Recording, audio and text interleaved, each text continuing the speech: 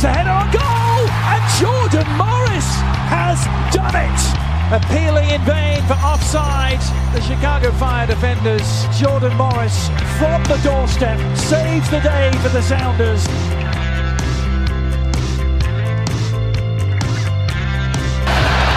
Cleared. A foot race the other way. Look who's running hard after defensively. Wayne Rooney, the net is empty. Big collision by the captain. That is unbelievable effort. Rooney putting one up. Acosta. Header!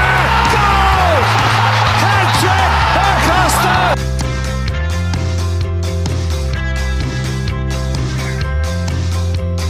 Paul picks it up. Paul's cross, Ibrahimovic! Oh, are you serious? It doesn't get much better than this, folks.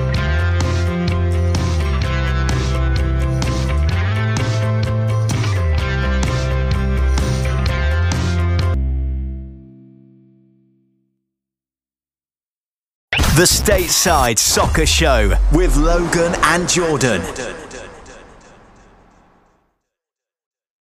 Hello and welcome back to the Stateside Soccer Show. My name is Jordan Wiegand, and with me today is Logan Stump. How's it going, everybody? Going good. You know, I really like the common theme of when we record, big news breaking right before we jump on. It's always the case, to be honest. This kits always drop the days that we're doing teams. Yes. Rumored signings like Agudelo drops when we're doing Minnesota. So if your team is coming up, big news is coming, whether it's good or bad. Just watch out. Yeah, we did have the retirement of Ray Gaddis, which took me by surprise with him only playing 9 years for the Union. And now, you know, we let Keegan Rosenberry go to Colorado a few years ago, who would have, you know, taken over that right back spot. And now we'll see what the Union do there. We had Orlando dropping their kit that you already ordered. So real quick, first thoughts on that. I like it. I think it's different.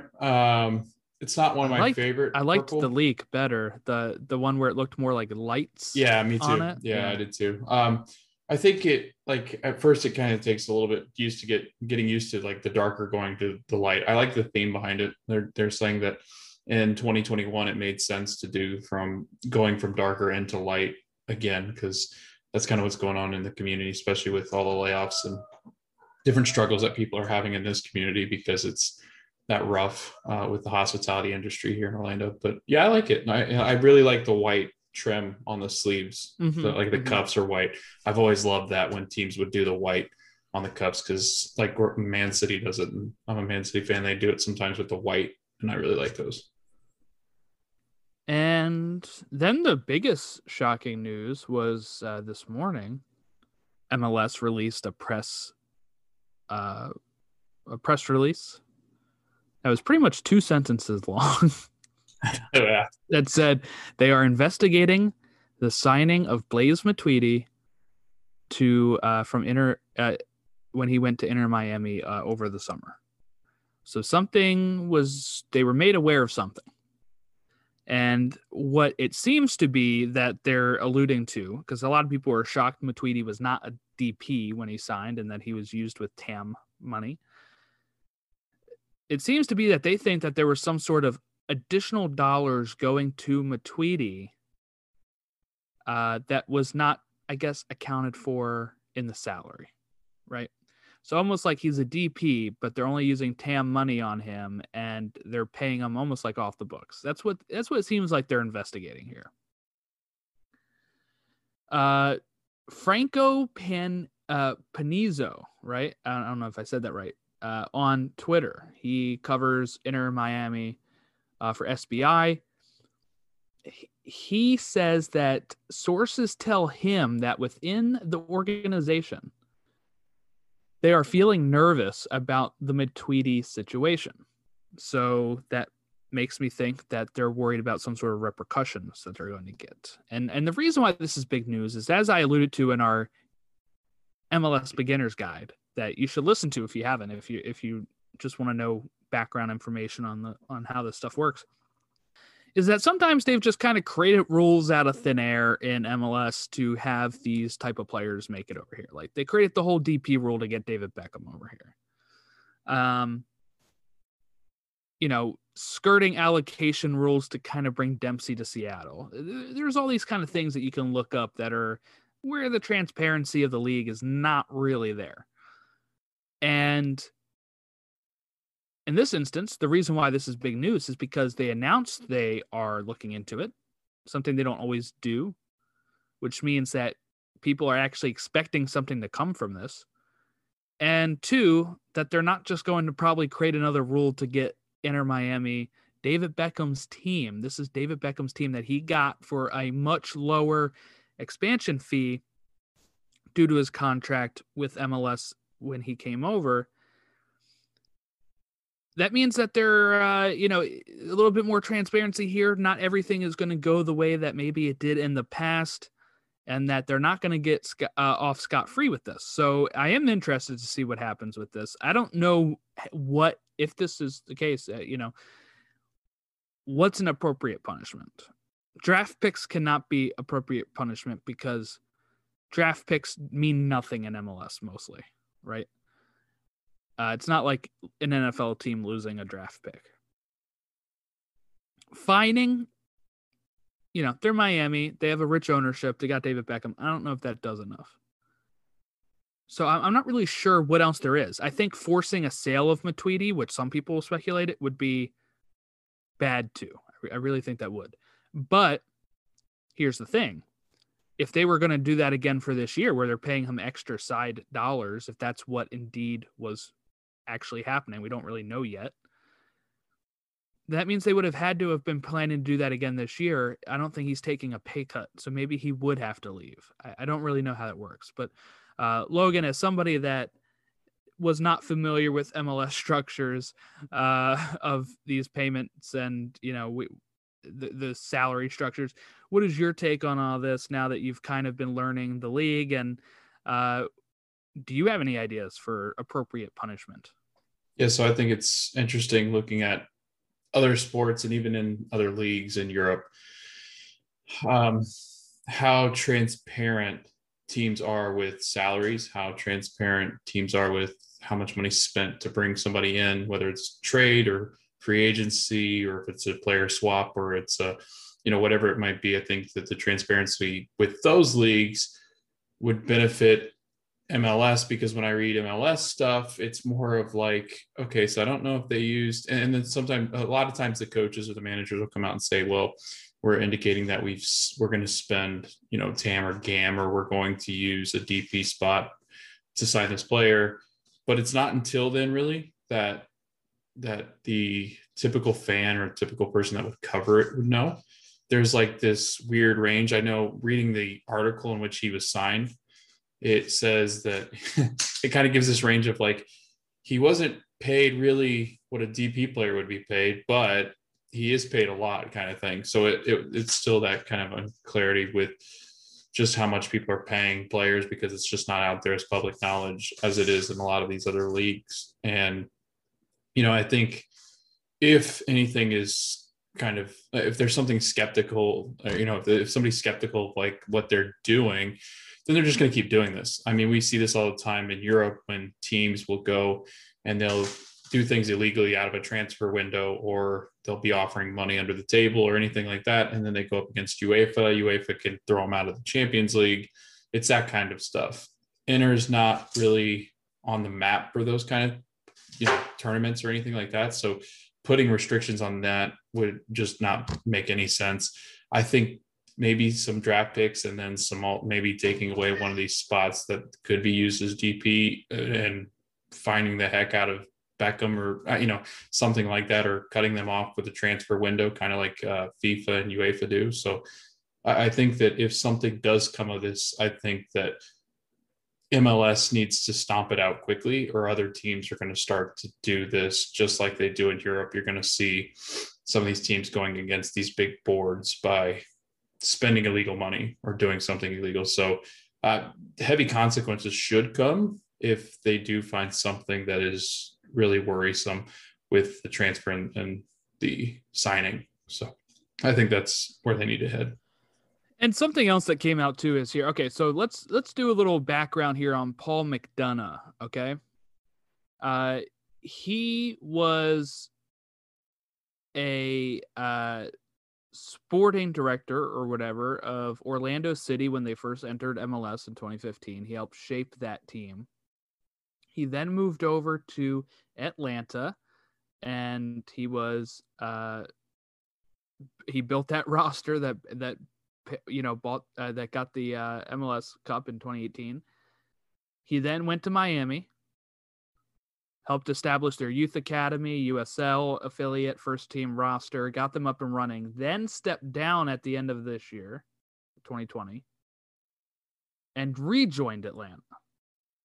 So people in Atlanta's fandom and people on Twitter were asking, MLS, are you investigating Paul McDonough as well?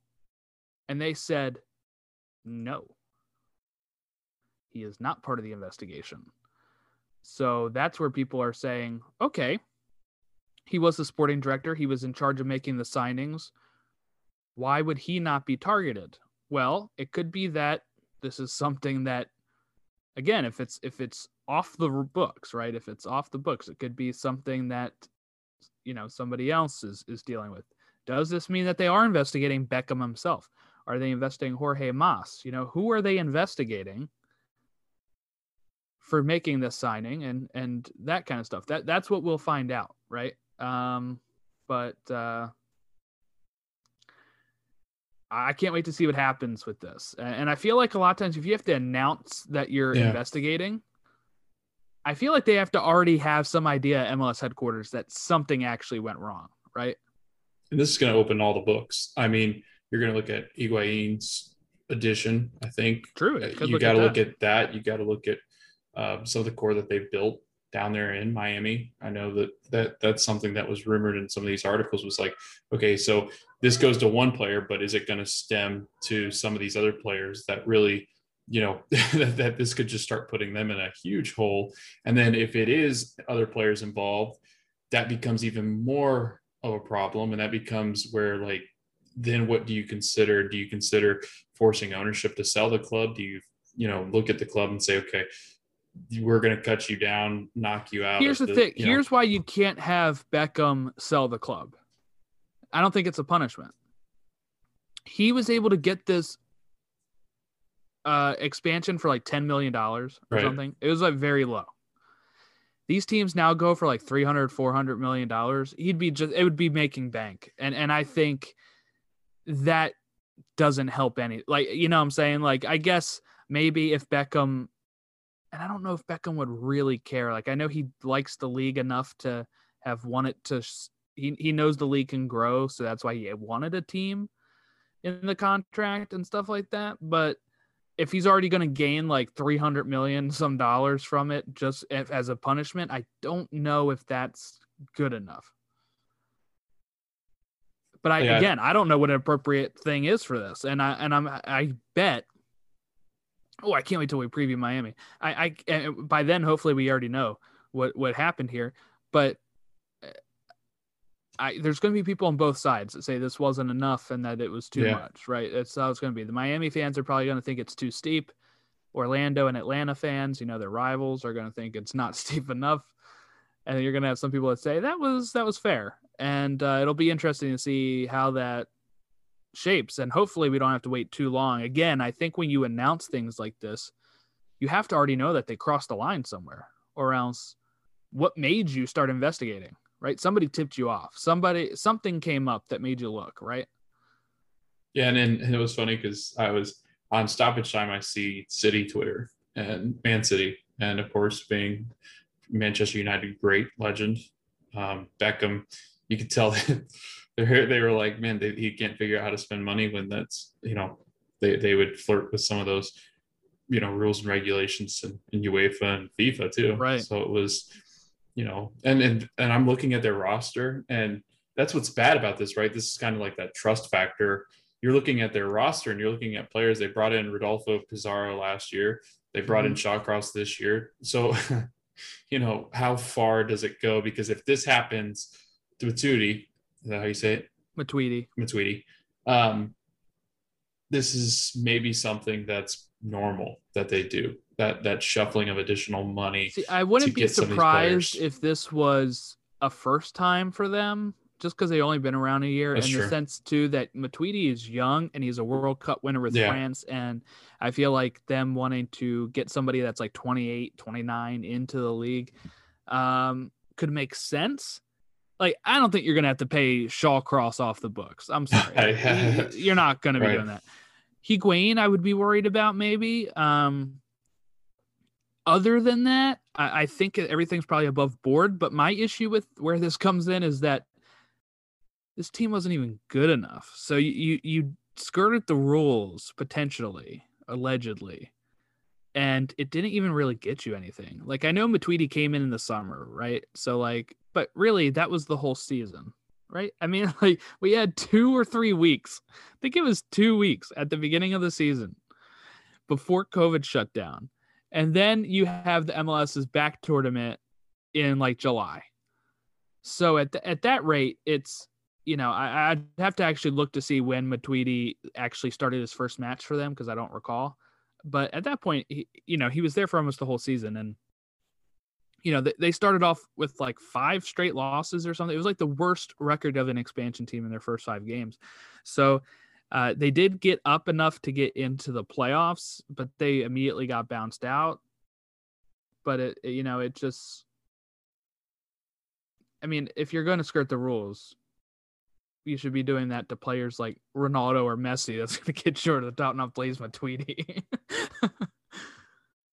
Yeah, so looking back at his game log, it looks like his first match was against Nashville on September 6th, 2020.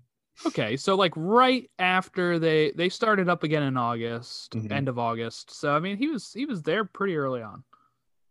Yeah, but again, if it is the case, it's got to be harsh punishment. It's got to be, because you don't want what happens in Europe, like where you're getting teams that are just abusing the rules, because then eventually you're going to get you're one to talk.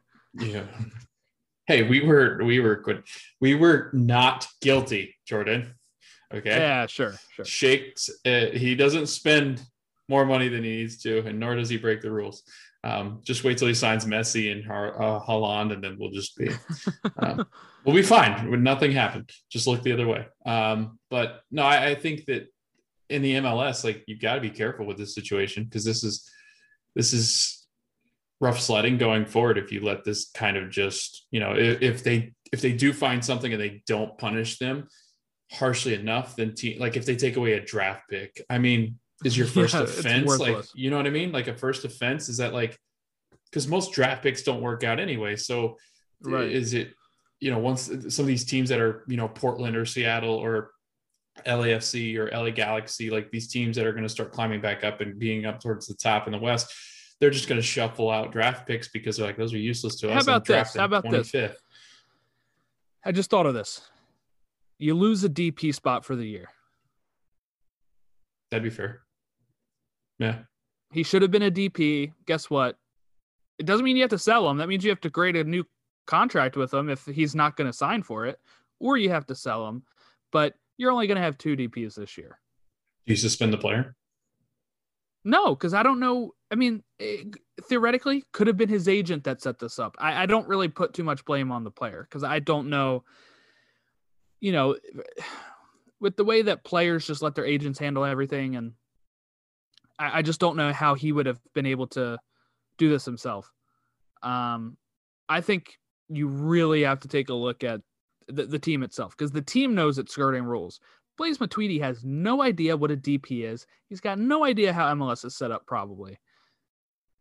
I can't fault him for that. It's not like that's how they run everything overseas too, So like for him, he's probably thinking, oh, if they're going to pay me additional money like this, oh, sure, whatever. Like bonuses. I don't know if he knows that's wrong, I could be wrong. Right. I could be wrong. I just don't think that that's something that, like, I'm just looking at it as like a foreigner coming over to this league and how weird this league is, that he would be like, oh, I know all the rules and this is wrong. I think that's more on, like I said, the agent, though. Also, if the agent's not familiar with the league, I got to put most of the blame on the front office. And I do want to know why Paul McDonough's not being looked at too, because if he was in charge of the transfers, he would have had to been in talks. So I'm not really sure. Is it preferential treatment to Atlanta? Down? I have no idea. Yeah. I don't know. But one thing tells me that this team is a dumpster fire, right? They don't even have a stadium in Miami yet. They're in Fort Lauderdale. They haven't been great.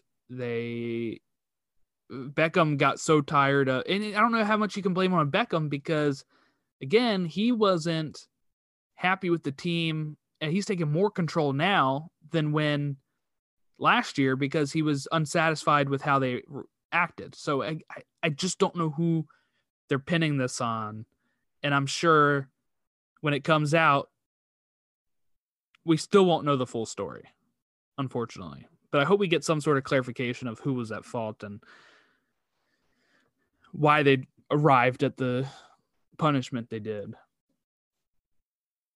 But who do we have with us today, Logan? Yeah, so we got Sam Svilar. Svilar.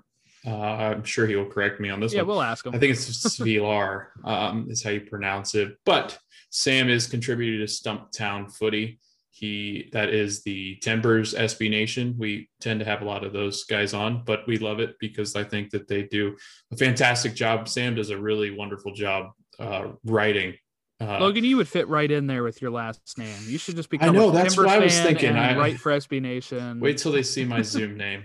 But again, no, yeah. Sam's going to pop on. And we're going to talk some Portland Timbers. I'm excited about this one because I think that Jordan and I are in agreement on this one, and I'm sure we will cover that after the interview. But I think it's a good time to welcome on Sam. Welcome, Sam Svilar, to the show. How are you doing, Sam? Hey, I'm doing well. How are you guys doing? But it's good to have you. Thanks for joining us. Yeah, thanks for having me. So if you could just tell our listeners where they can find your work. And also like how long you've been a fan. So like, are you somebody that has been there since the beginning, even before MLS and stuff like that? Yeah, I was aware of the Timbers growing up. I grew up in Southwest Washington, which is just right across the river from Portland, if you're aware of your Pacific Northwest geography. And I was aware of them through, their USL times. I actually, at one point when I was playing club soccer, my team was actually ball boys once for a Timbers game. Oh, that's awesome. The USL days. So it was pretty cool. But I wouldn't say I really started like really following them until they came into MLS in 2011. My first Timbers match in person wasn't until 2012, and it ironically enough happened to be a rivalry match against the Seattle Sounders, and it was the first time they had beaten them in MLS, like since they had entered the league in 2011. And from that point on, when I saw the just atmosphere and the environment in Providence Park, I was hooked. Like I was like, oh, okay, this is my place. These are my people. So it's pretty cool. I've been quote unquote formally covering the team for Stumptown Footy since 2019. Been writing for them for a couple seasons, live tweeting games. Most of my stuff is there. Excited for the season start and having, more to write about than just off-season speculation. Right. Yeah, it's gotta be awesome, just seeing the growth of this team from, their first season in the league with, I believe it was John Spencer as manager. Yeah, not as fun to watch back then, to the Caleb Porter to now Giovanni Savarese and the style of play that you guys have. And congratulations on the MLS is Back tournament. Thank you. As well. Yeah. That was one of the first things we actually covered. We have a separate podcast too called Stoppage Time Soccer Show, which we started first, which was about kind of more like world soccer, main focus on Premier League and Champions League, stuff like that. But then I would kind of cover the MLS side of it on there. And then I decided to create my own side venture with Stateside Soccer Show, and Logan's joining this season for it. So, so that was one of the first things we really covered was that win from the Timbers over Orlando. So great. And then you're qualifying for Champions League through that. Yeah. So that's great. But first question, I guess, is can you explain the atmosphere at Providence Park pre-COVID. You just said it won you over, and you got Timber Joey, right? Oh yeah. what is that like? Because I think, like I mentioned off the show here, that's kind of like my dream matchup to go to see a game is Portland, Seattle, and I would rather see it in Portland to kind of get that Providence Park vibe. Yeah, I think Providence Park was originally built to house a baseball team. It was originally PGE Park used to host a baseball stadium. Yeah. And because of that, it is very intimate. It's very like close quarters. Like it's not like your conventional American big stadium. So it's very kind of like close and intimate. And like the Timbers Army runs like right up like to the field, and like all of the stands are like really close. So when that place is, when the Timbers are playing well and the place is on its game, like it can get rocking, it can get really loud.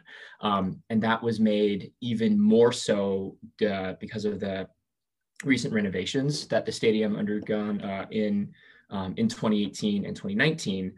They completely redid the entire east side of the stadium. They added like new stanchions. They added like an overhang, which kind of traps the sound a little bit more.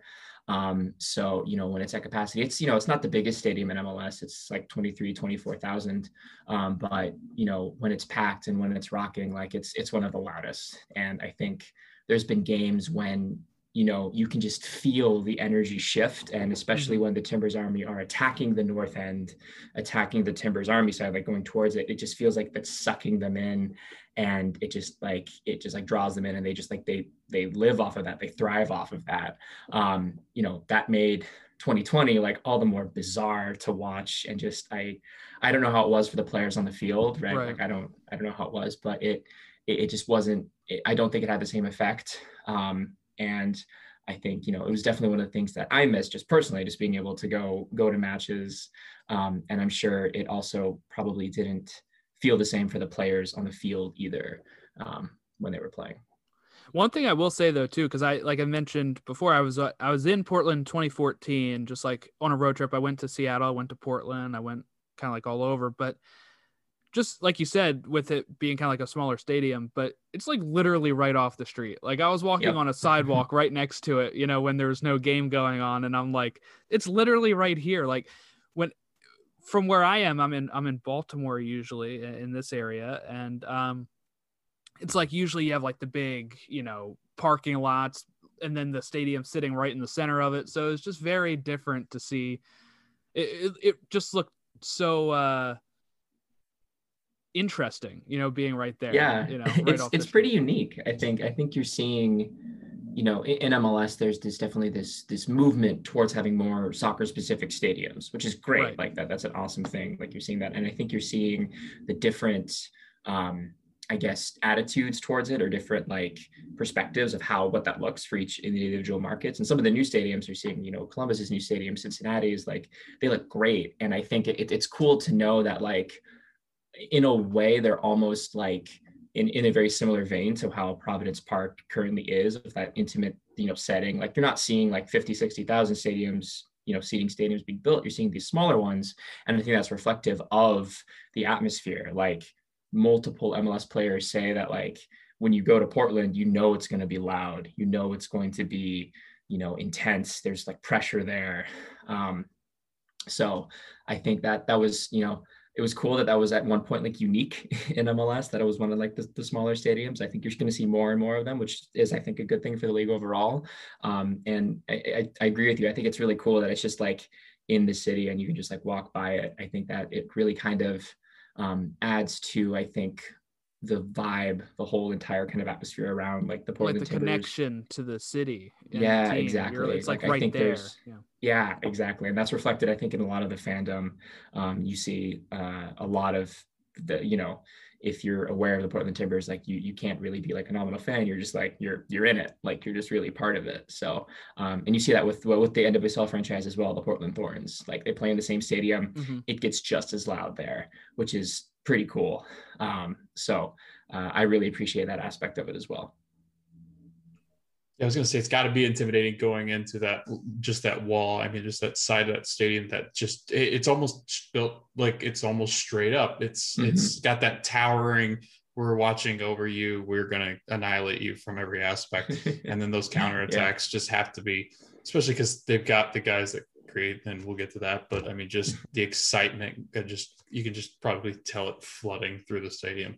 I was always looking at that stadium, looking at those fans and those fan base. It just makes me jealous for the other sports because there's nothing quite like yours.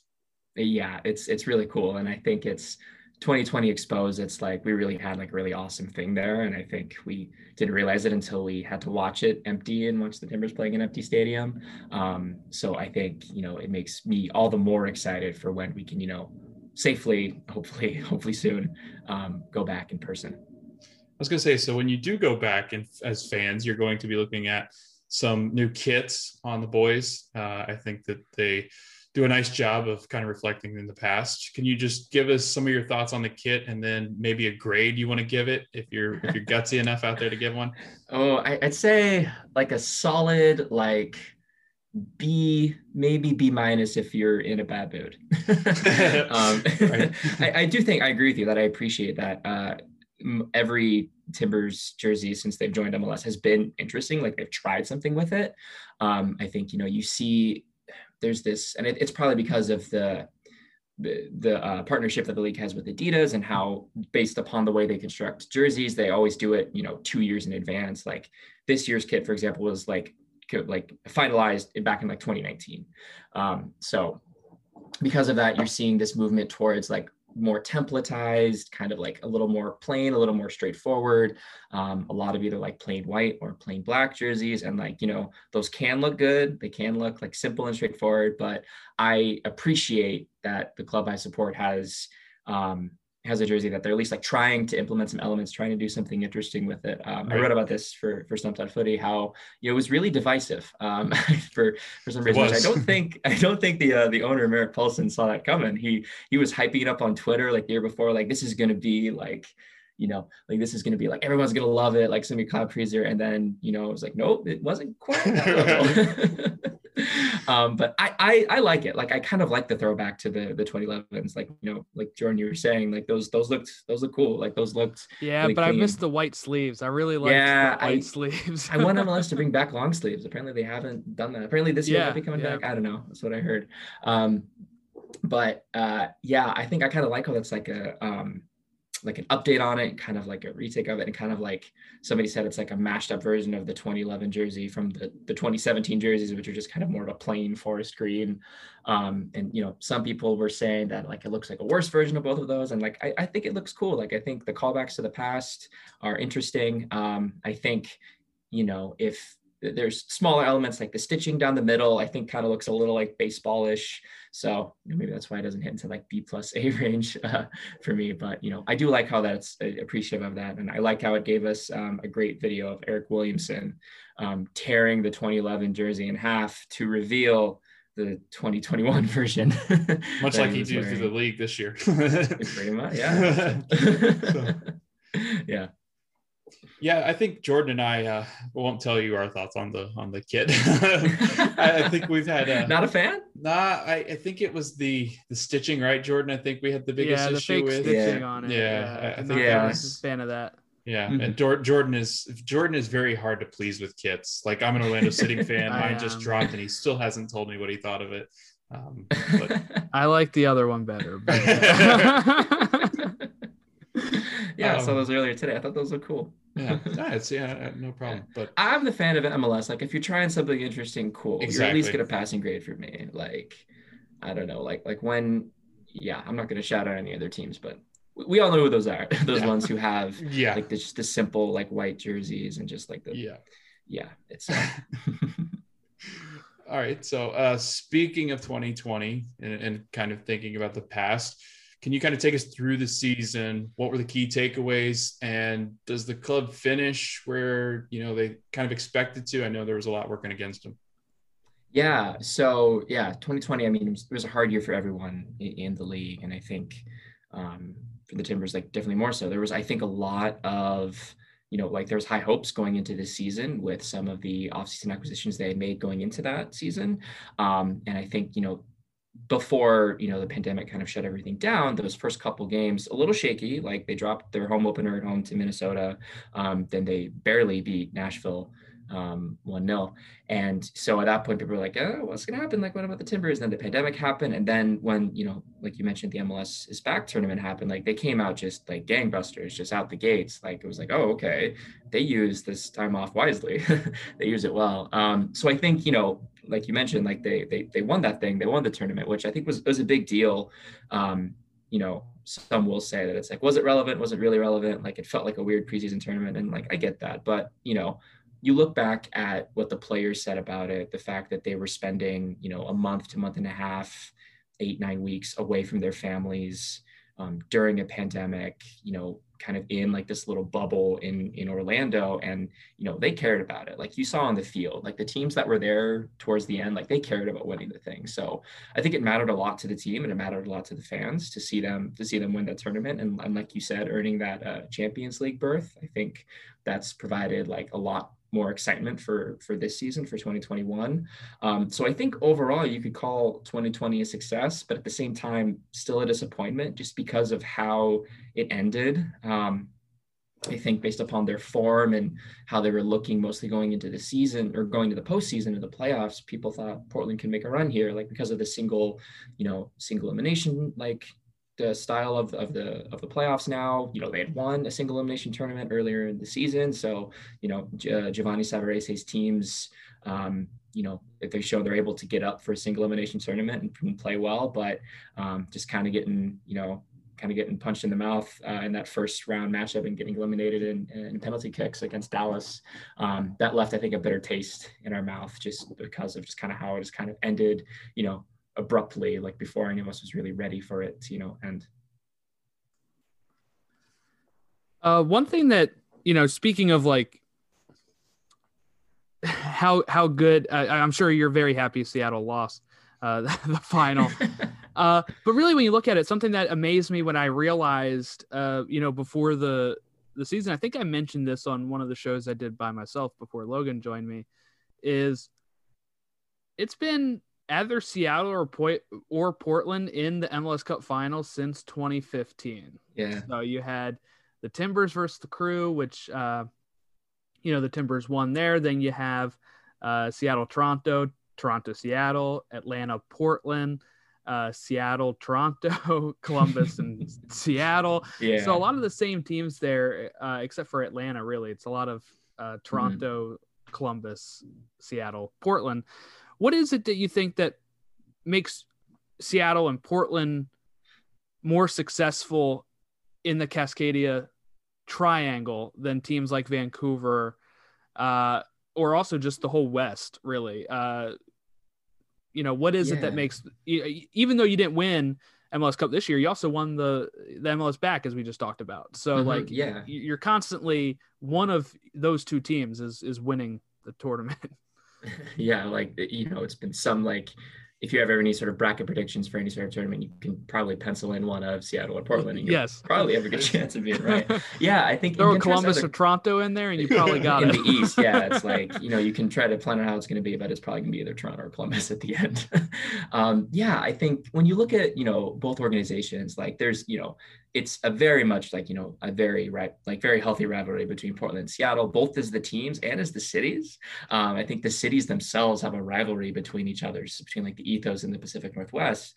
And I think what you're seeing is, I think both teams and fan bases kind of feed off of that. Like, Seattle saw Portland win the first MLS Cup in Cascadia in 2015, and then they went and won in 16, and then Portland saw that and like, well, we got to get there. So they got there in 2018. So I think it's very much going back and forth. And I think the baseline that makes that is, I think both organizations have like a lot of consistency in their coaching staffs, in their technical staffs. Like, Gavin Wilkinson has been the director of soccer operations for Portland since they joined MLS, and even before then as well. Even served as interim coach for a second in 2012 before they hired Kerry Porter. And you look at Seattle, and they've had the same thing. Like, they have a lot of the same faces in their organization. Even Brian Schmetzer, who's used to coach them when they were in the lower divisions and was always on the assistant staff under Ziggy Schmidt. I think you see a lot of consistency, and I think a consistent ethos in each organization. Like they have very consistent philosophies. I don't know if you see that as much with a club like Vancouver. Like, they have gone through a lot of changes in technical staff, in coaching staffs. I think if you for somebody to describe like what is Vancouver's style of play, what's the way they want to play, I don't know if you could, just because I think it's changed so much. Like they have talent. Like there was that one season when they had Camilo Sanvezzo, I think that was 2013. They had a really successful year and just kind of petered out in 2013. And rather than keep that club together, they, some of it broke up. Like I think they wound up firing their coach a year or two later. So I think it shows that, having consistency in MLS is important. And as much as I think, as frustrated as fan bases, as the Seattle and Portland fan bases can get when results aren't going their way, like I think hashtag GW out is trending at least once or twice a year for Portland Timbers fans, or hashtag GO out, or, whomever Right. it is. I think it shows that when you have a consistent philosophy and a consistent set of ideas and you stick to those, it leads to more success than trying to just chop and change and try and go to the next shiniest object. I hope that Vancouver gets to that point where it's really consistent, because, it'd be really cool if Cascadia could, really firmly establish itself as kind of the concentration of power in MLS. I've been up to Vancouver for a couple games and their fan base is great. Like they almost deserve to have a team that's a lot more consistent and, can challenge, not just necessarily between Portland and Seattle in the Cascadia Cup, but also across the league and also, for the standings and for trophies. Awesome. Yeah. So just before we get into the team, and I know this is the case with a lot of, I think, Seattle fans and Portland fans. And like you said, I think Cascadia, they're very passionate about their players. They love their players. Being a basketball fan, watching the Supersonics leave, watching up in that Cascadia area, Portland, the Trailblazers have their good years and they're very passionate. I mean, that is one of the most passionate fan bases. It seems like they've had a very rough relationship, that area of the country. And when players leave, it looks like it's very just disheartening. I mean, you've had some really good talent in all sports leave. You also had some people leave this off season. And I think one that was interesting was Farfan, because he had become a fan. He was liked amongst the fans. Filifana left, Duval left. How do fans take departures and I know they're not the dominant premier players that some of these other teams have lost in that area, but how much do they miss those guys, and how does the city react when some of these players start to kind of leave these towns?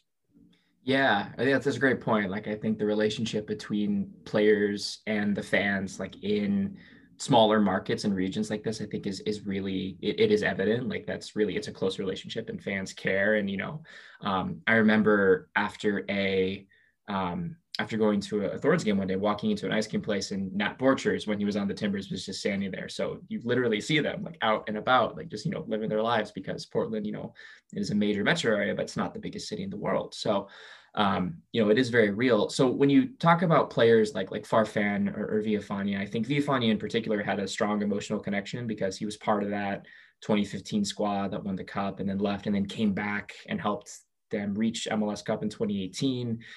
He's kind of become one of the more consistent Timbers players. When you see a player like him leave, it's always tough because you have that emotional connection and, you want to see him stay and you want to see him do well. And at the same time, you understand that, Jorge Villafania, he's getting up there in age. He showed signs of inconsistency last season. And when you look at the rationale that the front office had towards moving a player like him along, they wanted to maximize what they could get from him, maximize the benefits. Same thing with Marco Farfan. He was an up-and-coming player, and the front office was essentially making a bet by moving him to LAFC is that, okay, we bet that he's not going to develop into this top-level left back that we are going to instead go out and buy in Claudio Bravo, not that Claudio Bravo, Claudio Nicolas Bravo. Yeah, made that joke way too many times. But so when you see players like that leave, I think initially you see the fan base, get a little upset, what's the front office doing and everything. And I think then people I would hope that folks reserve their judgment until they see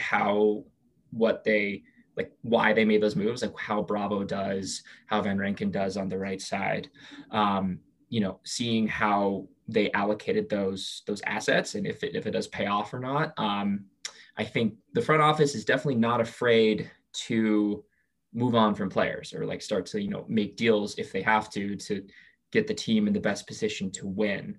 There was fear going into the 2020 season that Diego Valeri wasn't going to re-sign because there was the contract negotiation dispute. And you saw a lot of the fan base kind of, very much take the side of the player over the front office. So, there's always going to be really passionate fans. And I think it always comes down to, what are you going to show us? Like, what do you show on the field? If you're going to perform for us, if you play really well and, you show that you are passionate about the club and you're putting in a good effort, then we're going to cheer our hearts out for you. And, then we'll understand kind of where you fit kind of into the whole equation. So moving on to the actual team here, we'll start with the attacking side here. Last year, Timbers lost Sebastian Blanco after like 9 matches, right after the start back from MLS's back, pretty much. Obviously, it's very important for him to come back healthy because, he's one of the best players in the league when healthy. What does he mean to this team? And like, what do you think his ceiling is here in this team and in this league? Yeah, before Blanco went down, there's just brutal injury last year in the fall. I think before he went down, like he was very much playing at like MVP caliber level. Like you saw, he was awarded the most outstanding player at the MLS's back tournament. He was playing that level, and 2020, like there was no reason to believe that he wouldn't potentially be in that conversation towards the end of the season if he kind of continued on that trajectory. When he went down, like that was a big blow for the team, not just in his like goals and assist production, but I think in also the emotional presence that he brings. He's definitely like, along with, Valeri and Diego Chara, he's one of those X factors out there on the field that can, when the team is down, he can just make something happen. Out of nowhere can just like rifle off a banger and just be like, okay, that woke everybody up and get things happening. And I think without that, the team lost one of its emotional leaders, one of its leaders on the field. And, they still went on to have, like, they had a pretty successful season restart, and the playoffs, were a disappointment. But it was an open question of like, how much more would have Blanco helped lift the team once they got to those playoffs? Like, could he have potentially scored a goal during regular time, so we didn't even have to go to extra time, and like we didn't have to wait until the 85th minute for scoring a goal there in that playoff matchup against Dallas. And yeah, you totally hit it on the head. Like, how he comes back is probably the biggest question going into 2021 so far. From the videos that I'm seeing on his Instagram and that the Timbers organization are putting out, like he is just working like a warrior to come back. Like he's just busting his butt to get back on the field and get to that same level. If he can play at that same level, like I don't see any reason not to believe that he could hit those same heights and be in the MVP conversation through 2021. And then from there, he could, potentially lift the team to even greater heights in 2021. I think it's not outside the realm of reason that I think if you get a healthy Blanco, if you get a healthy Diego Valeri and healthy Diego Chara, that this team shouldn't be challenging for trophies come 2021. I was going to say, watching the videos, I can just tell how much he works for them and how much the guys around in the training staff, rehabbing them. Everybody is very interested in how that rehab's going, because you can just see the guys kind of lingering in and out, kind of looking, going, hey, this is really important that you come back healthy. And it sucks because you hope that he would be healthy and being able to compete in the Champions League, just because that would be cool to see him with this side at full force, getting a chance to compete with some of the top teams over here. Yeah, I totally agree. I think, I've seen the team saying that they're like, Blanco is like trying to smash records for his return timeline. They're like, we almost have to hold him back a little bit. Like, hey, slow down, man. Like, you have time. Like, you have time to get back to it. I think from everything that they're saying and from everything that I'm seeing, they are expecting him to be back at least in time for the MLS season on April 17th. And so I think they're also said that they're hopeful for him to be back for those CCL legs against Yeah, when they have to play those. So, I don't know if it's a question of whether he's going to start or not against CD Marathon. But I think I think odds are good that you'll probably see him at least make an appearance. Definitely, I think more so in the home leg against Marathon at Providence Park than maybe when they're down in when they're down in South America. That'd be awesome. So one of my favorite things reading in your articles, you call them the Dos Diegos. Yeah. I that is so perfect. I love that. Just the way that you call them that. Can you speak to their importance? How, what do you expect from them this season? And again, Diego Chara seems like he just doesn't age at all. Speak to the importance of that. I mean, that there's an adage in Portland amongst Portland fans for build the statue. And I think it's normally reserved for Diego Valeri, but I think in the same breath people say, and then build a statue of Diego Chara right behind him, laying in a tackle to win the ball. They're huge. Like they're the hearts and souls of this Timbers team. They have been, Diego Chara has been with the team since they entered MLS in 2011. So he has been just an unheralded star for most of their time. And Valeri has been, the best player for the Timbers since he came in 2013. And since they came in, since they kind of, established themselves in the team, they have been the key players for that team ever since. And that's continuing true into 2021. Whatever fountain of youth that they are drinking from, I pray that it keeps giving, that it has not run dry yet, because they are consistently showing that they're winning that battle so far against Father Time, against getting older and injury. I think I would hope that this season maybe you'll see a little bit more rotation, particularly when it comes to Diego Valeri, just because he does have some history of injury with he tore his ACL one year, he's had hamstring problems, some knee problems. So, I'd hope to see it more, but this team, the way it is constructed, it is still built around, Diego Chara and Diego Valeri being themselves, like Diego Chara just winning all the balls and creating more chances and being that stalwart in the central of the midfield, and Diego Valeri being that creator of chances and that dangerous goal threat.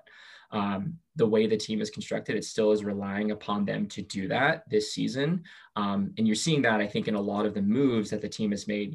They haven't made a ton of big moves this offseason outside of just the two fullbacks, and the way that they're kind of prioritizing things on the periphery, of ensuring they have, Eric Williamson for a long-term contract, ensuring that they keep, Felipe Mora so that the front line stays consistent. I think, if you want to think about goals for 2021 and where they're eyeballing, I think the organization is probably rightly claiming that the championship window for this team is probably this season, maybe next, if they can really extend Diego Valeri and Diego Chara.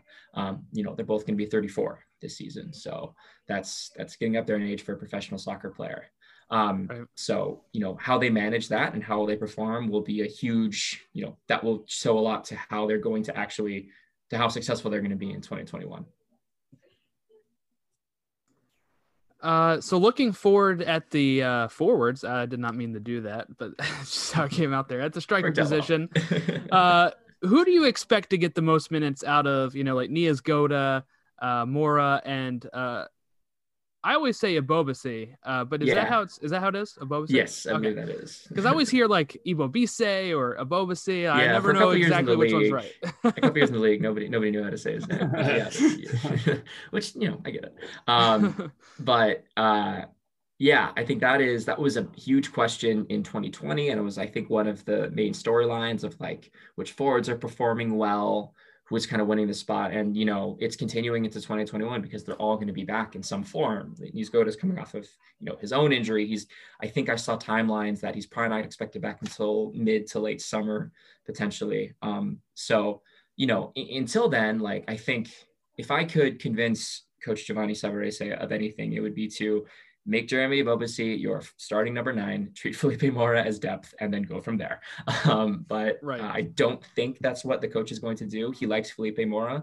Felipe Mora had a really good 2020 with the Timbers. I'm happy to see them bring him back. I think he definitely adds a different skill set than Abobase does at the number 9 position. And I think he showed that he can, he's established really good on-field relationships with, players like Jimmy Chara, with Diego Valeri, with, all of the other contributors. in order for him to, score goals, and he can score those. I think when you're talking about who's probably going to get the most minutes, I think when you consider the fact that, oftentimes Svilar would play Felipe Mora as number 9 and then Jeremy Bobasi on the wing. They both got similar numbers of minutes last season. Just, I don't think Jeremy Bobasi got as many as just the sole starting number 9. I would expect we'll probably see very much similar things to that, especially if Sebastian Blanco is still working his way back to 100% in the early season. I think when all is said and done, I think you'll probably see a pretty equal rotation between the three, judging by the Timbers having to juggle Champions League competition, regular MLS competition, how it goes, potentially US Open Cup once the league figures out who's going to go into that competition once it starts. And, MLS seasons are long. It's definitely, it's more of a marathon than a sprint. So having depth is never a bad thing, but I think it is an open question for kind of what is Jeremy Ebobisi's kind of long-term future in Portland. He just signed a new contract before the 2020 season. He's not young anymore by any measure. He's entering kind of like his mid-20s, like, the prime of a player. There were rumors this offseason about him potentially going on loan to a European team, potentially transferring. So I think what happens with him, like what happens with the rotation between him, Mora, and Nisgoto once he's back, I think is going to tell a lot about how the Timbers view Jeremy Bobasi's future in Portland, whether they're viewing him as their long-term number 9 for the next, 3-4 years, or if maybe by, next offseason, maybe they're exploring transferring him and trying to make a profit off of developing him since they drafted him in 2017. Do you think it halted his development at all? Because it was actually surprising that he was not, he was one of the first cuts for the Olympic roster. I was too. And I think from what I heard from the team, they were surprised as well, just based upon when you look at the preliminary roster, when you look at the out and out forwards, the strikers that are on that team, Jeremy Bobasi has, he's had one of the stronger resumes on that entire first team. Team minutes. Yeah. I think, and then when you look at Jason Kreis's comments, when he talks about it, I think, it sounds like they just valued other forwards above him. That's what was interesting to me. So I think, and he doesn't, when he plays as a number 9 for Portland, he's really effective. He is like one of the best goals per 90 stats amongst the league when he plays as a full-time number 9. It's almost to his detriment that he's such a talented player and such a flexible player that he can also play as a pretty effective winger. When he plays as a winger, he's usually good for an assist, every other game or so, an assist or two. I think it's kind of a drawback that he's so flexible, because it does mean that he can work his way into the team and get first team minutes. I think part of that equation of what happens with Ebobasi is, what does he want? Like, eventually at some point, he probably, if he does value a future on the national team, which I think he should, because I think he can definitely add something to the U.S. men's national team at the forward position. He needs to, he may potentially need to push the team for saying, I want to be a number 9 on the national team. I want to earn number 9 minutes, like when I'm playing club soccer. If you can't give me that, then maybe we should explore transfers or other things. That's a potential scenario that I think could occur. I don't know if it's like stymieing his development per se. I think it's more of kind of what type of resume is he wanting to build to potentially work towards that spot on the national team, or if he does eventually want to work his way to Europe, how he wants to get there. Yeah, you alluded to development, and one of the more impressive stories for the Timbers was Eric Williamson. You talked about how he signed a new contract. How big of a jump did he make last year, and how far, or really how high is his ceiling in 2021? Yeah, I think it kind of came out of nowhere. Like, he hadn't played much during the first 2 regular season games before it shut down. And then he came out during those first games that MLS is back and locked it down in the midfield. That was really refreshing to see. He had a great season, I think in 2018 with Timbers 2, with their USL side. And so he showed that he has talent. The Timbers traded for his homegrown rights. So, they know he has talent too. And I think it was really refreshing to see a young player come up, earn minutes, earn a starting spot, become a really strong contributor for the team, because the Timbers don't have a history of doing that. I would argue that, you saw it with Darlington Nagbe when they drafted him in 2011. He was probably the strongest success story out of developing players. But outside of him, that the list is maybe Darlington Nagbe, Jeremy Bobasi, Eric Williamson, maybe Marco Farfan, depending upon how he does in his future. There's not a lot of stories of Timbers developing players and like relying upon them. So seeing Williamson make the jump last year was big. And I think that means that his 2021 is going to be just as big. You know, he earned that new contract. He earned himself as a starter spot. I think if he can develop into a playmaking midfielder for the Timbers, that could be useful for them in a lot of ways, both as, you know, the number 8 box to box position that he plays when Diego Valeri is on the field, and potentially as a, you know, to help supplant Diego Valeri when Diego Valeri needs to be rotated or on the bench. If Williamson could take that spot, that's big for the Timbers because they can rest Valeri, they can rely upon another playmaker, and, you know, knocking on all the wood, if hopefully Diego Valeri doesn't stop his Timbers tenure anytime soon. Right. But once maybe that day comes, maybe then they already have a replacement set up in Eric Williamson. So, you know, he took a big jump in 2020, and I think that pressure is just going to get bigger on him for 2021 to continue to show that. So we already kind of mentioned the defense a bit. You mentioned Bravo when we were talking about Villafana. Do you see Bravo as a starting left back, and is there any sort of depth to worry about in both of the fullback positions at all? Well, considering that as of the time we're talking, the Timbers only have one left back signed to their roster, and that's Claudio Bravo, I think they're probably going to need some more depth there. I think they're going to. They're going to make at least one more signing. It sounds like they have maybe a couple of potential trialists in their training camp at the moment that could, you know, provide depth at the left back spot. But yes, I think the team is viewing Bravo as the starting left back, and he's got the pedigree to fit it. I mean, he's spent, you know, 2 strong seasons in the Argentina First Division with Banfield. You know, made something like 34 starts throughout the time. And, you know, he's going to be turning 24 here pretty soon. You know, he's not a young player by any definition. He's an established vet. And I think the Timbers are really looking on him to be a difference maker, to be like a game changer at left back. I think, you know, Merritt Paulson on Twitter is hyping him up to be one of the top left backs in the league. And, you know, based upon the money that they're paying for him, they're really hoping that he turns into that. You know, they use targeted allocation money to get him. And like you said, they transferred Marco Farfan and Jorge Villafana in order to bring him into the squad.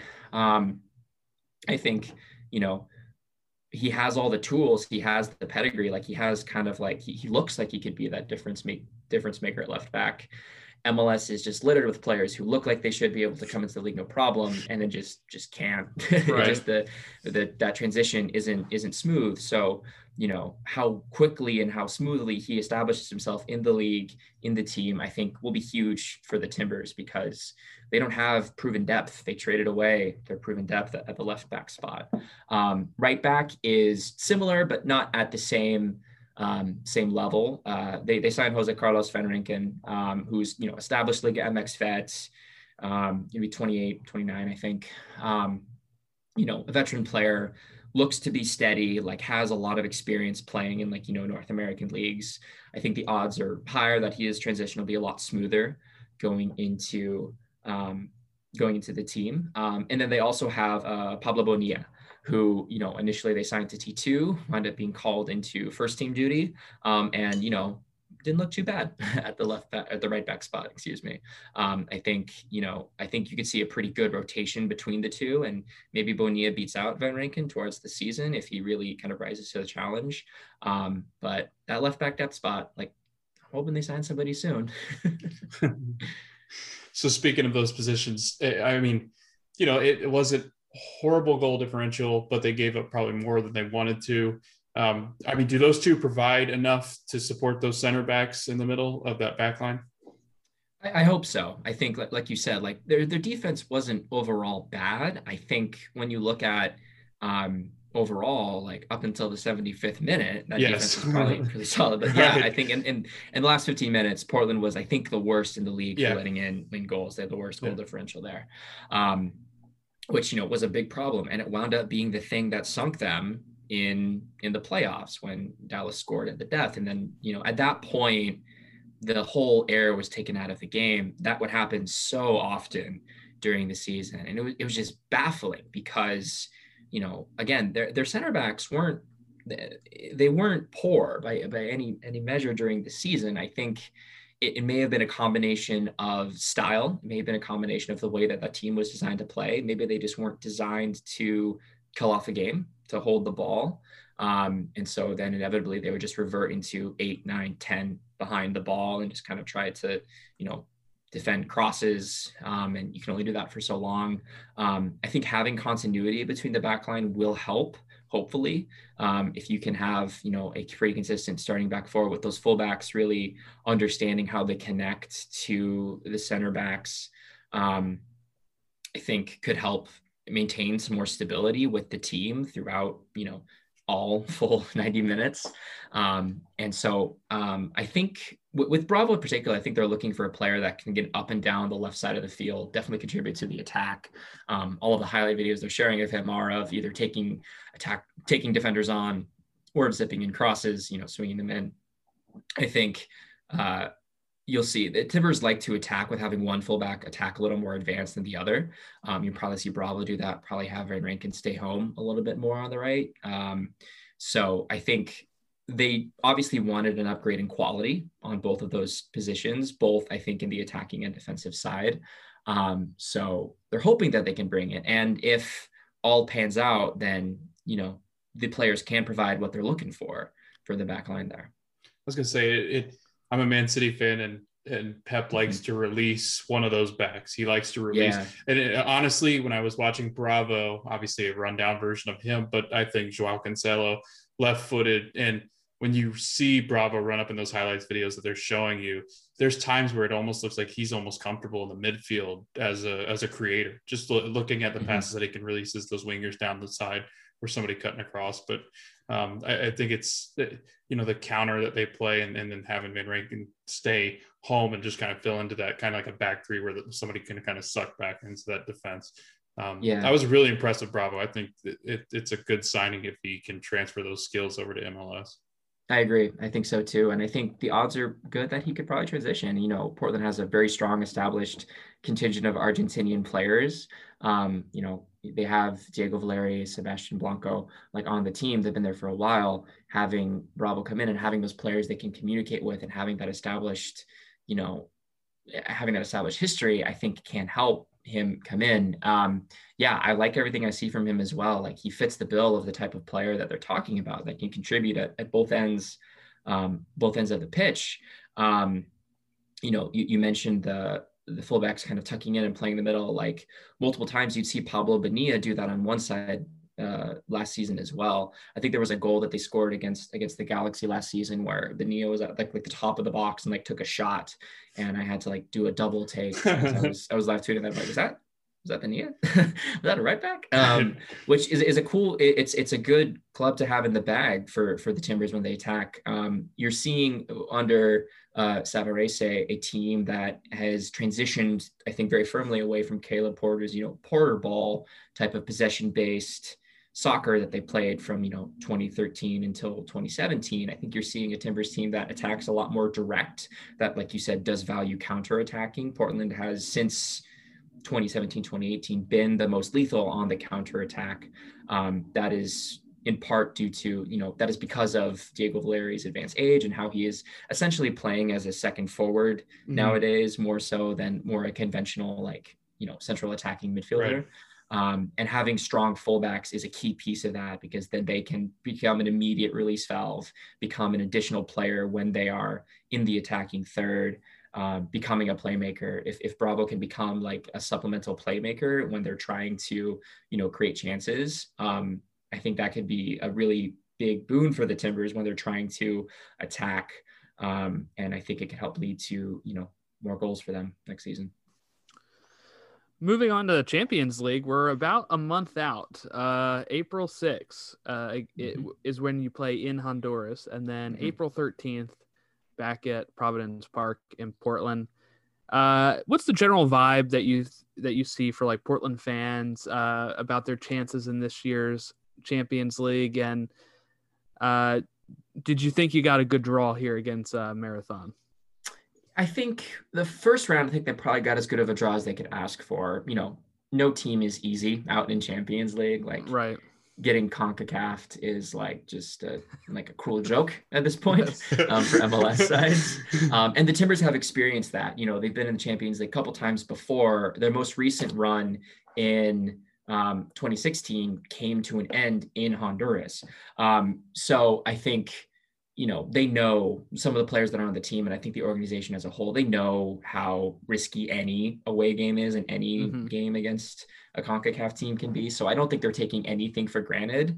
They're not taking Marathon lightly. I think it is a good draw just based upon the league that Marathon comes from in the Honduran league. And, I think MLS is of a higher quality than that league. I think, the Timbers are probably on paper the favorites, a more talented team going into it. So, I think the general expectations that they'll probably make it past Marathon in the first round. After that, however, it's looking likely that they're probably going to be facing Club America in the next round, assuming that America, again, they're probably going to get past their first round team as well. Right. Crazier things have happened, but that's looking likely. And that's a steep proposition for an MLS side to get past a Mexican side that is, historically, they haven't done well against them. LAFC kind of bucked that trend a little bit last season. Yeah, with 3 in a row. That was really impressive. And even just the comeback that they had against Lyon before the Champions League kind of shut down, like that was wild. So, I think that is a steep hill for them to climb if they do wind up facing America. So, again, I think the Timbers are in the CCL to win it. Like they're not treating it as just like another competition. Like Merritt Paulson has gone on record that he wants the Timbers to be the first team to win the current version of the CCL, to be the first MLS team to win that. So he wants them to win it. And I think everything you're seeing out of the players and the coaching staff is that they're in it to win it as well. So if they do end up as America, I think they're going to give it their best shot. Hope that they can get at least a positive result at the Azteca and then hold on for dear life at Providence Park. It's refreshing to see a team take it seriously. Yeah. When I look back at what could have been Bruce Arena with that LA Galaxy team with Keane and Donovan and Beckham, and they just were always playing Zardes and the rest of the Galaxy 2 players, when they're like 18 years old. And they would get shellacked, so it was it's nice to see the team started taking it more seriously. I mentioned this before. I'm a Union fan, so this is our first time in CCL. I'm trying to get tickets to the game of whenever they release so I can go. But seeing like we're getting so close, right? LAFC had a lead. Toronto took it to penalty shootouts. Montreal was close at one time. Salt Lake a few years, like 10 years ago now, but crazy.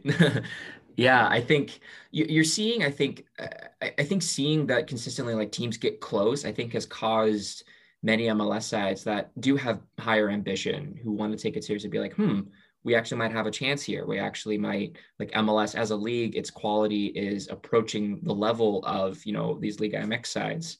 And I think that's proving as kind of like, proof of them that, hey, if we take this seriously, if we play strong players, if we, treat this like another competition that we can win, we might have a shot to like make it towards it. I'm not going to fully believe that an MLS side can win it until I see it happen, because I was convinced that LAFC was going to do it last season. Yeah. Just that squad, the way they were constructed, the way that they had been kind of tearing through, those opponents, that wild semifinal round. It kind of seemed like they kind of had all of the stars aligning for them. And then it even had the late goal in like the 60-some minute, to take the lead. Exactly. Yeah. It was like at that point, I'm like, all right, okay, this is going to be it. Right. But then it just happened again, like just getting CONCACAF and the Liga MX side just doing what it is. I think, I've always wanted to see the Timbers be a team that consistently gets into like those higher level competitions.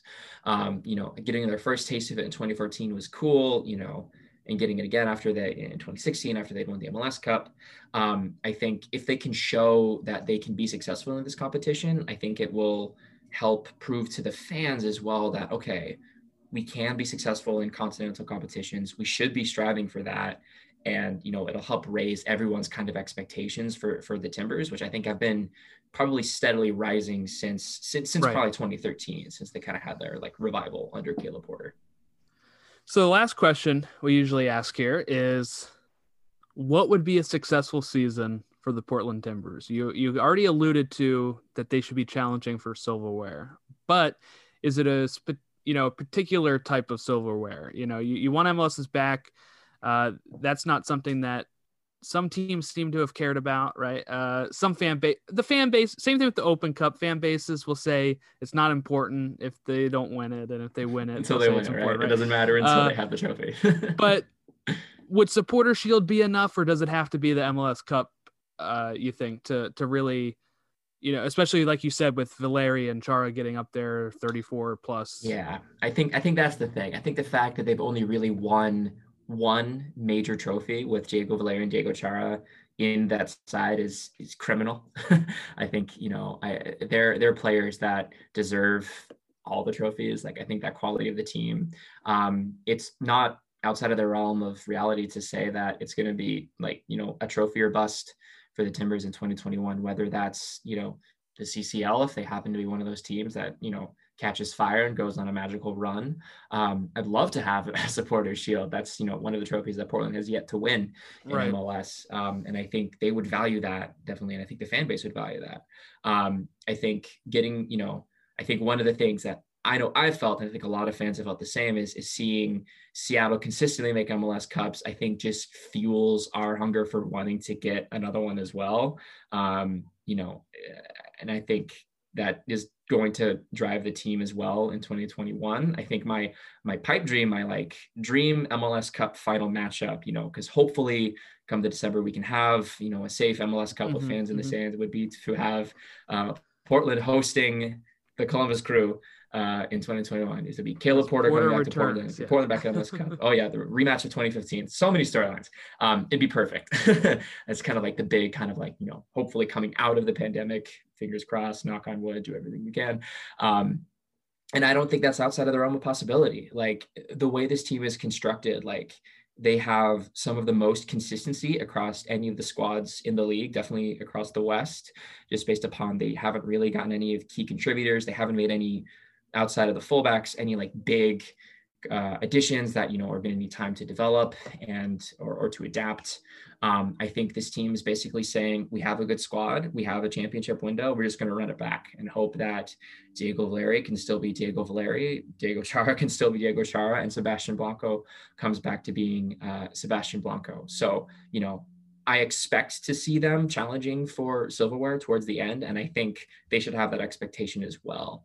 And then getting at least one of those trophies that, they can challenge for this next season. All right. Well, thanks for coming on, Sam. Thanks for having breaking down Portland for us. Yeah, it was fun. Yeah, and I can't wait to be able to host you sometime in Portland. Hopefully soon. Hopefully sooner rather than later. Yeah. All right, do you just want to plug yourself one last time before you? Yeah, sure. Yeah. If you wanna read my stuff, my words, I'm at Stumptown Footy. If you wanna follow me on Twitter, it's at Sammich923, SAMMICH 923. Recently got a lot of attention for a tweet I made about pointing out that Portland has Diego Valeri, Christine Sinclair, and Damian Lillard all in one city, and those are the faces of our sports franchise. I sent out that tweet after Damian Lillard did his Dame Time thing again, to beat the Warriors. I'm like, okay, cool. I sent it out at night. Woke up, 300 likes, tens of 20, 30 retweets. I'm like, okay, apparently people really like it when you find out Valeri, Lillard, and Christine Sinclair in the same tweet. But follow me there. And that was Sam Svilar from Stumptown Footy, the Timbers SB Nation. So you can follow him, like he just said, at Sammich923 on Twitter, or Stumptown Footy on Twitter for the SB Nation page.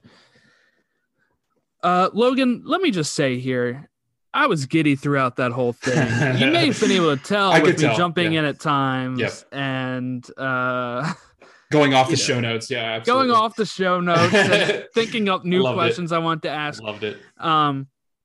I love talking the Cascadian teams, and no knock to Vancouver, but when I say that, I mean more Portland and Seattle, as we're getting to these big Western Conference teams that have these pedigrees. And as I mentioned on the show, one of these two Western teams have been in the final since 2015, which is amazing.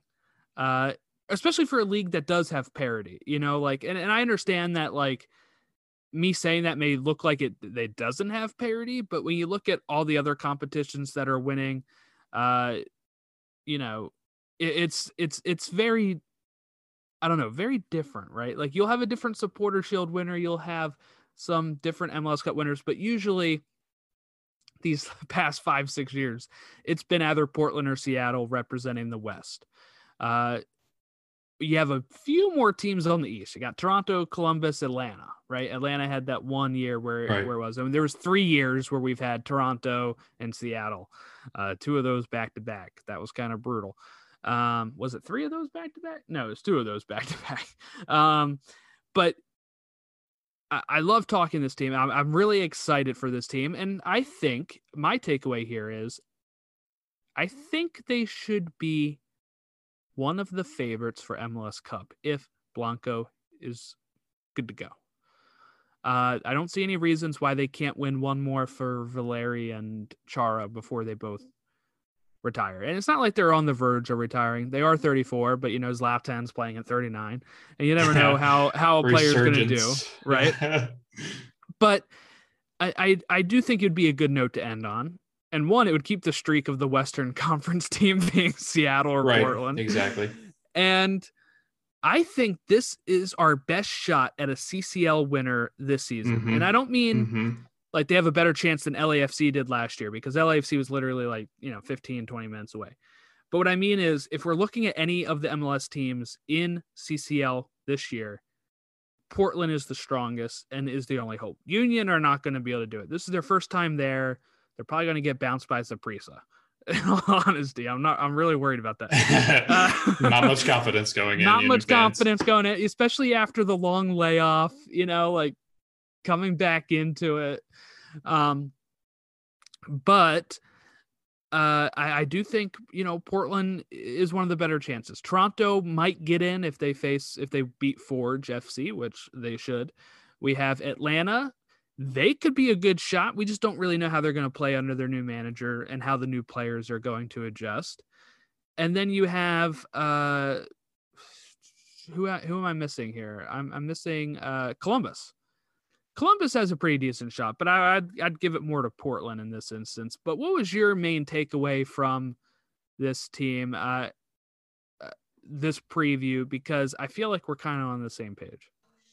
Yeah, so my big takeaway from this is the idea that, they're a title contender. They're a team that when you do have a title contending team, you're adding pieces that make you better, even though you're already good. So I think that the addition of Bravo, I think the addition of Van Rinken are fantastic additions. I do think Bravo ends up being a fantastic left back in MLS. I think that the transition might not be as smooth at first, but the way that he plays in the attack and the way that I've seen him play, advancing the ball forward into those wingers they've got the most dangerous wingers when they're healthy, like Blanco. You've got Valeri that's cutting across that midfield, and to have a release valve, and like what Sam was saying, that's a very dangerous thought for a team that is really good on the counterattack. Again, and I think another thing too is that they've shored up, I believe they've shored up, because he's not too bad in defense either. He presses real high. He actually gets a lot of turnovers because of how well he plays going forward. He wants the ball back so that he can advance the ball forward. I think you're looking at a very good team, a very solid team, a team that, when healthy, they are probably one of the best, if not the best team in the West. And I think that, they're just, and Jordan, I was going to ask you this in the middle of the thing, but he kind of moved on to the next, we moved on to the next thing. But I said, have we had a team yet where we've talked about the 9 position and they've got about 26 different options? It's always like, I don't know who's going to play 9. Haven't. No. Right. I mean, Wanda was pretty much the only one that we've talked about that had, at least some consistency in that front spot. But then you look at, Vancouver and them, they just don't have the depth that Portland do. And if you look at the midfield, their depth is like 3 or 4 players deep. They always seem to find players that just develop well. Eric Williamson is going to be fantastic, I think, in that midfield, and he's just going to step right into that role I think that Valeri's playing right now. Big takeaway is this team is a title contender, and when healthy, the whole league needs to watch out because I think that they're serious. Yeah, it is. That's what happens when you get up near the top of the top of the West. You get these We've teams arrived. that are so deep. Yeah, we have arrived. We finally arrived to the premier franchises of the starting really with I really feel like the Minnesota and SKC really kicked that off here as we get. I mean, we did talk LAFC out of order. There's a lot of question marks there with them getting back on form and injury free. But yeah, that was a few weeks ago now. So, but really we're building to these top teams, and we will have to go kind of back down a bit later here when we start. But it's Galaxy interesting over Dallas. there. Well, but I thought you meant when we transitioned to the East, because it's still interesting over in the East because definitely. No, the East. I love the East. Right. I love both conferences. I'm such an MLS geek. I don't you really. Are. You are. I love and both. I love it. But I do have a soft spot for the East because it's where my team is. So but the West, I would always love staying up late on some of those nights. I would do college papers and studying for tests while I'm watching, like Seattle, Portland, or Seattle, Vancouver, LA Galaxy versus Seattle, all those type of games. I'd be sitting there watching while studying in college and stuff. So it does have the West has a soft spot in my heart because I would stay up late, doing papers and studying last minute. And of course, that's when those games would be on, like 10 p.m., 11 p.m. But real quick here, let's move on from that. We just had something we forgot to mention earlier. Freddie Montero going from Vancouver to Seattle. He's going back home. And I kind of felt like this is what was going to happen. Perfect fit, I think, especially, they're not going to have Morris with the injury and originally with the loan. Not like he really, Morris is more on the left. Montero's probably more at this point, like out and out striker and such, and probably doesn't have as much speed as he's a little older now. But, Freddie Montero was one of the highlights I had watching MLS back in 2009, 2010, when I'd watch these Seattle games. He was one of my favorite players to watch in the league. And actually, I think you can find on YouTube, there was NBC Sports when they had the MLS rights. They used to do the thing called like MLS 72, I think it was called, or MLS 36. It might be MLS 36. They did that for some of the NHL players too, but it'd be like that follows them around for like 36 hours before the game. And Freddie Montero had an episode on there, and you got to see him, at his house, like get meal prepping and going in for practice and stuff like that. And I think you can find on YouTube because I've been watching some of those. So definitely look that up. Anybody that's interested in Freddie Montero, if you haven't seen him really play. I was really sad when he left Seattle, and, I was really glad when he came back to Vancouver, but it just feels more right to have him at the club that he started at in MLS. Yeah, I'm excited to see him play back with it just adds depth. Sorry, I'm choking there. It just adds depth, right? It's got you choked up. I know. I know. I'm so excited for Seattle. My gosh. No, but he is a huge loss for Vancouver, and making the move to Seattle. It's going to get really fun in Cascadia, isn't it? This is going to be a blast over on the West Coast. This it will. Coming lots summer. Of fun late night Saturdays watching. Exactly games. Right. So. What I also wanted to say is when he was talking about the build the statue type of meme or joke, I saw that today on the Union side too. For Ray Gaddis, and I was like, so they're building him for Diego Valeri while we're building it for hilarious. Ray Gaddis. Yeah, that's hilarious. Just shows you the type of players the Union have had, I guess. But really, if you were going to build a statue of a Union player, it would be Sebastian Letou. Sure right now at this point. But yeah, so I guess that about wraps it up. Any other things on your mind here about Portland before we wrap it up? I think I'm just going to mention that next week we're finishing up the Western Conference. We've got Dan Crook from thirddegree.net or Third Degree Net, which is the FC Dallas. I think they are. What are they? Are they SB Nation? No, they're just something third. else. They're just large. It is massive. But and then he writes some for MLS. We've also got LA that we're doing the same. We're recording the same night there. LA in Our House, which is a podcast out there. I'm so excited about doing that. And then we're talking Seattle to round up the West next Friday. So I think that'll be awesome. Something that we'll get to look forward to. And the next week we'll be done with the West and be moving on to the East. Yes. Oh, man. And I can't wait. Cannot wait. If you want to follow us for more news, you can follow us on Twitter at Stateside Show, Instagram at Stateside Show, Facebook.com/you guessed it, Stateside Show, or email statesideshow@gmail.com. We have the link tree in the notes. We're going to be adding the YouTube to that link tree here in a little bit here. We haven't really launched any actual content on there yet, just the little preview clip that you may have seen on Twitter of our cool commissioned logo 3D style. It was pretty cool. So check that out. And if you go to the YouTube, subscribe, get ready for, you'll be able to see us eventually, probably by the time the season starts. Maybe some of the previews will have this, but you'll see our faces while we're doing these podcasts. You can whether watch us on YouTube or you can watch us or just listen to us the way you've been doing it, I guess. And then maybe some supplemental video stuff as we get more into the season and stuff as well. So thanks everybody for your support, and we will catch you next time. Kamara throwing his body in. It's going to fall for Ibrahimovic. Oh, come on! Thank you for listening to Stoppage Time Soccer Show. We hope that you continue to listen to our show as we recap the U.S. men's national team, Americans abroad, MLS, USL. This is Stateside Soccer Show presented by Stoppage Time Soccer Show. Have a good one.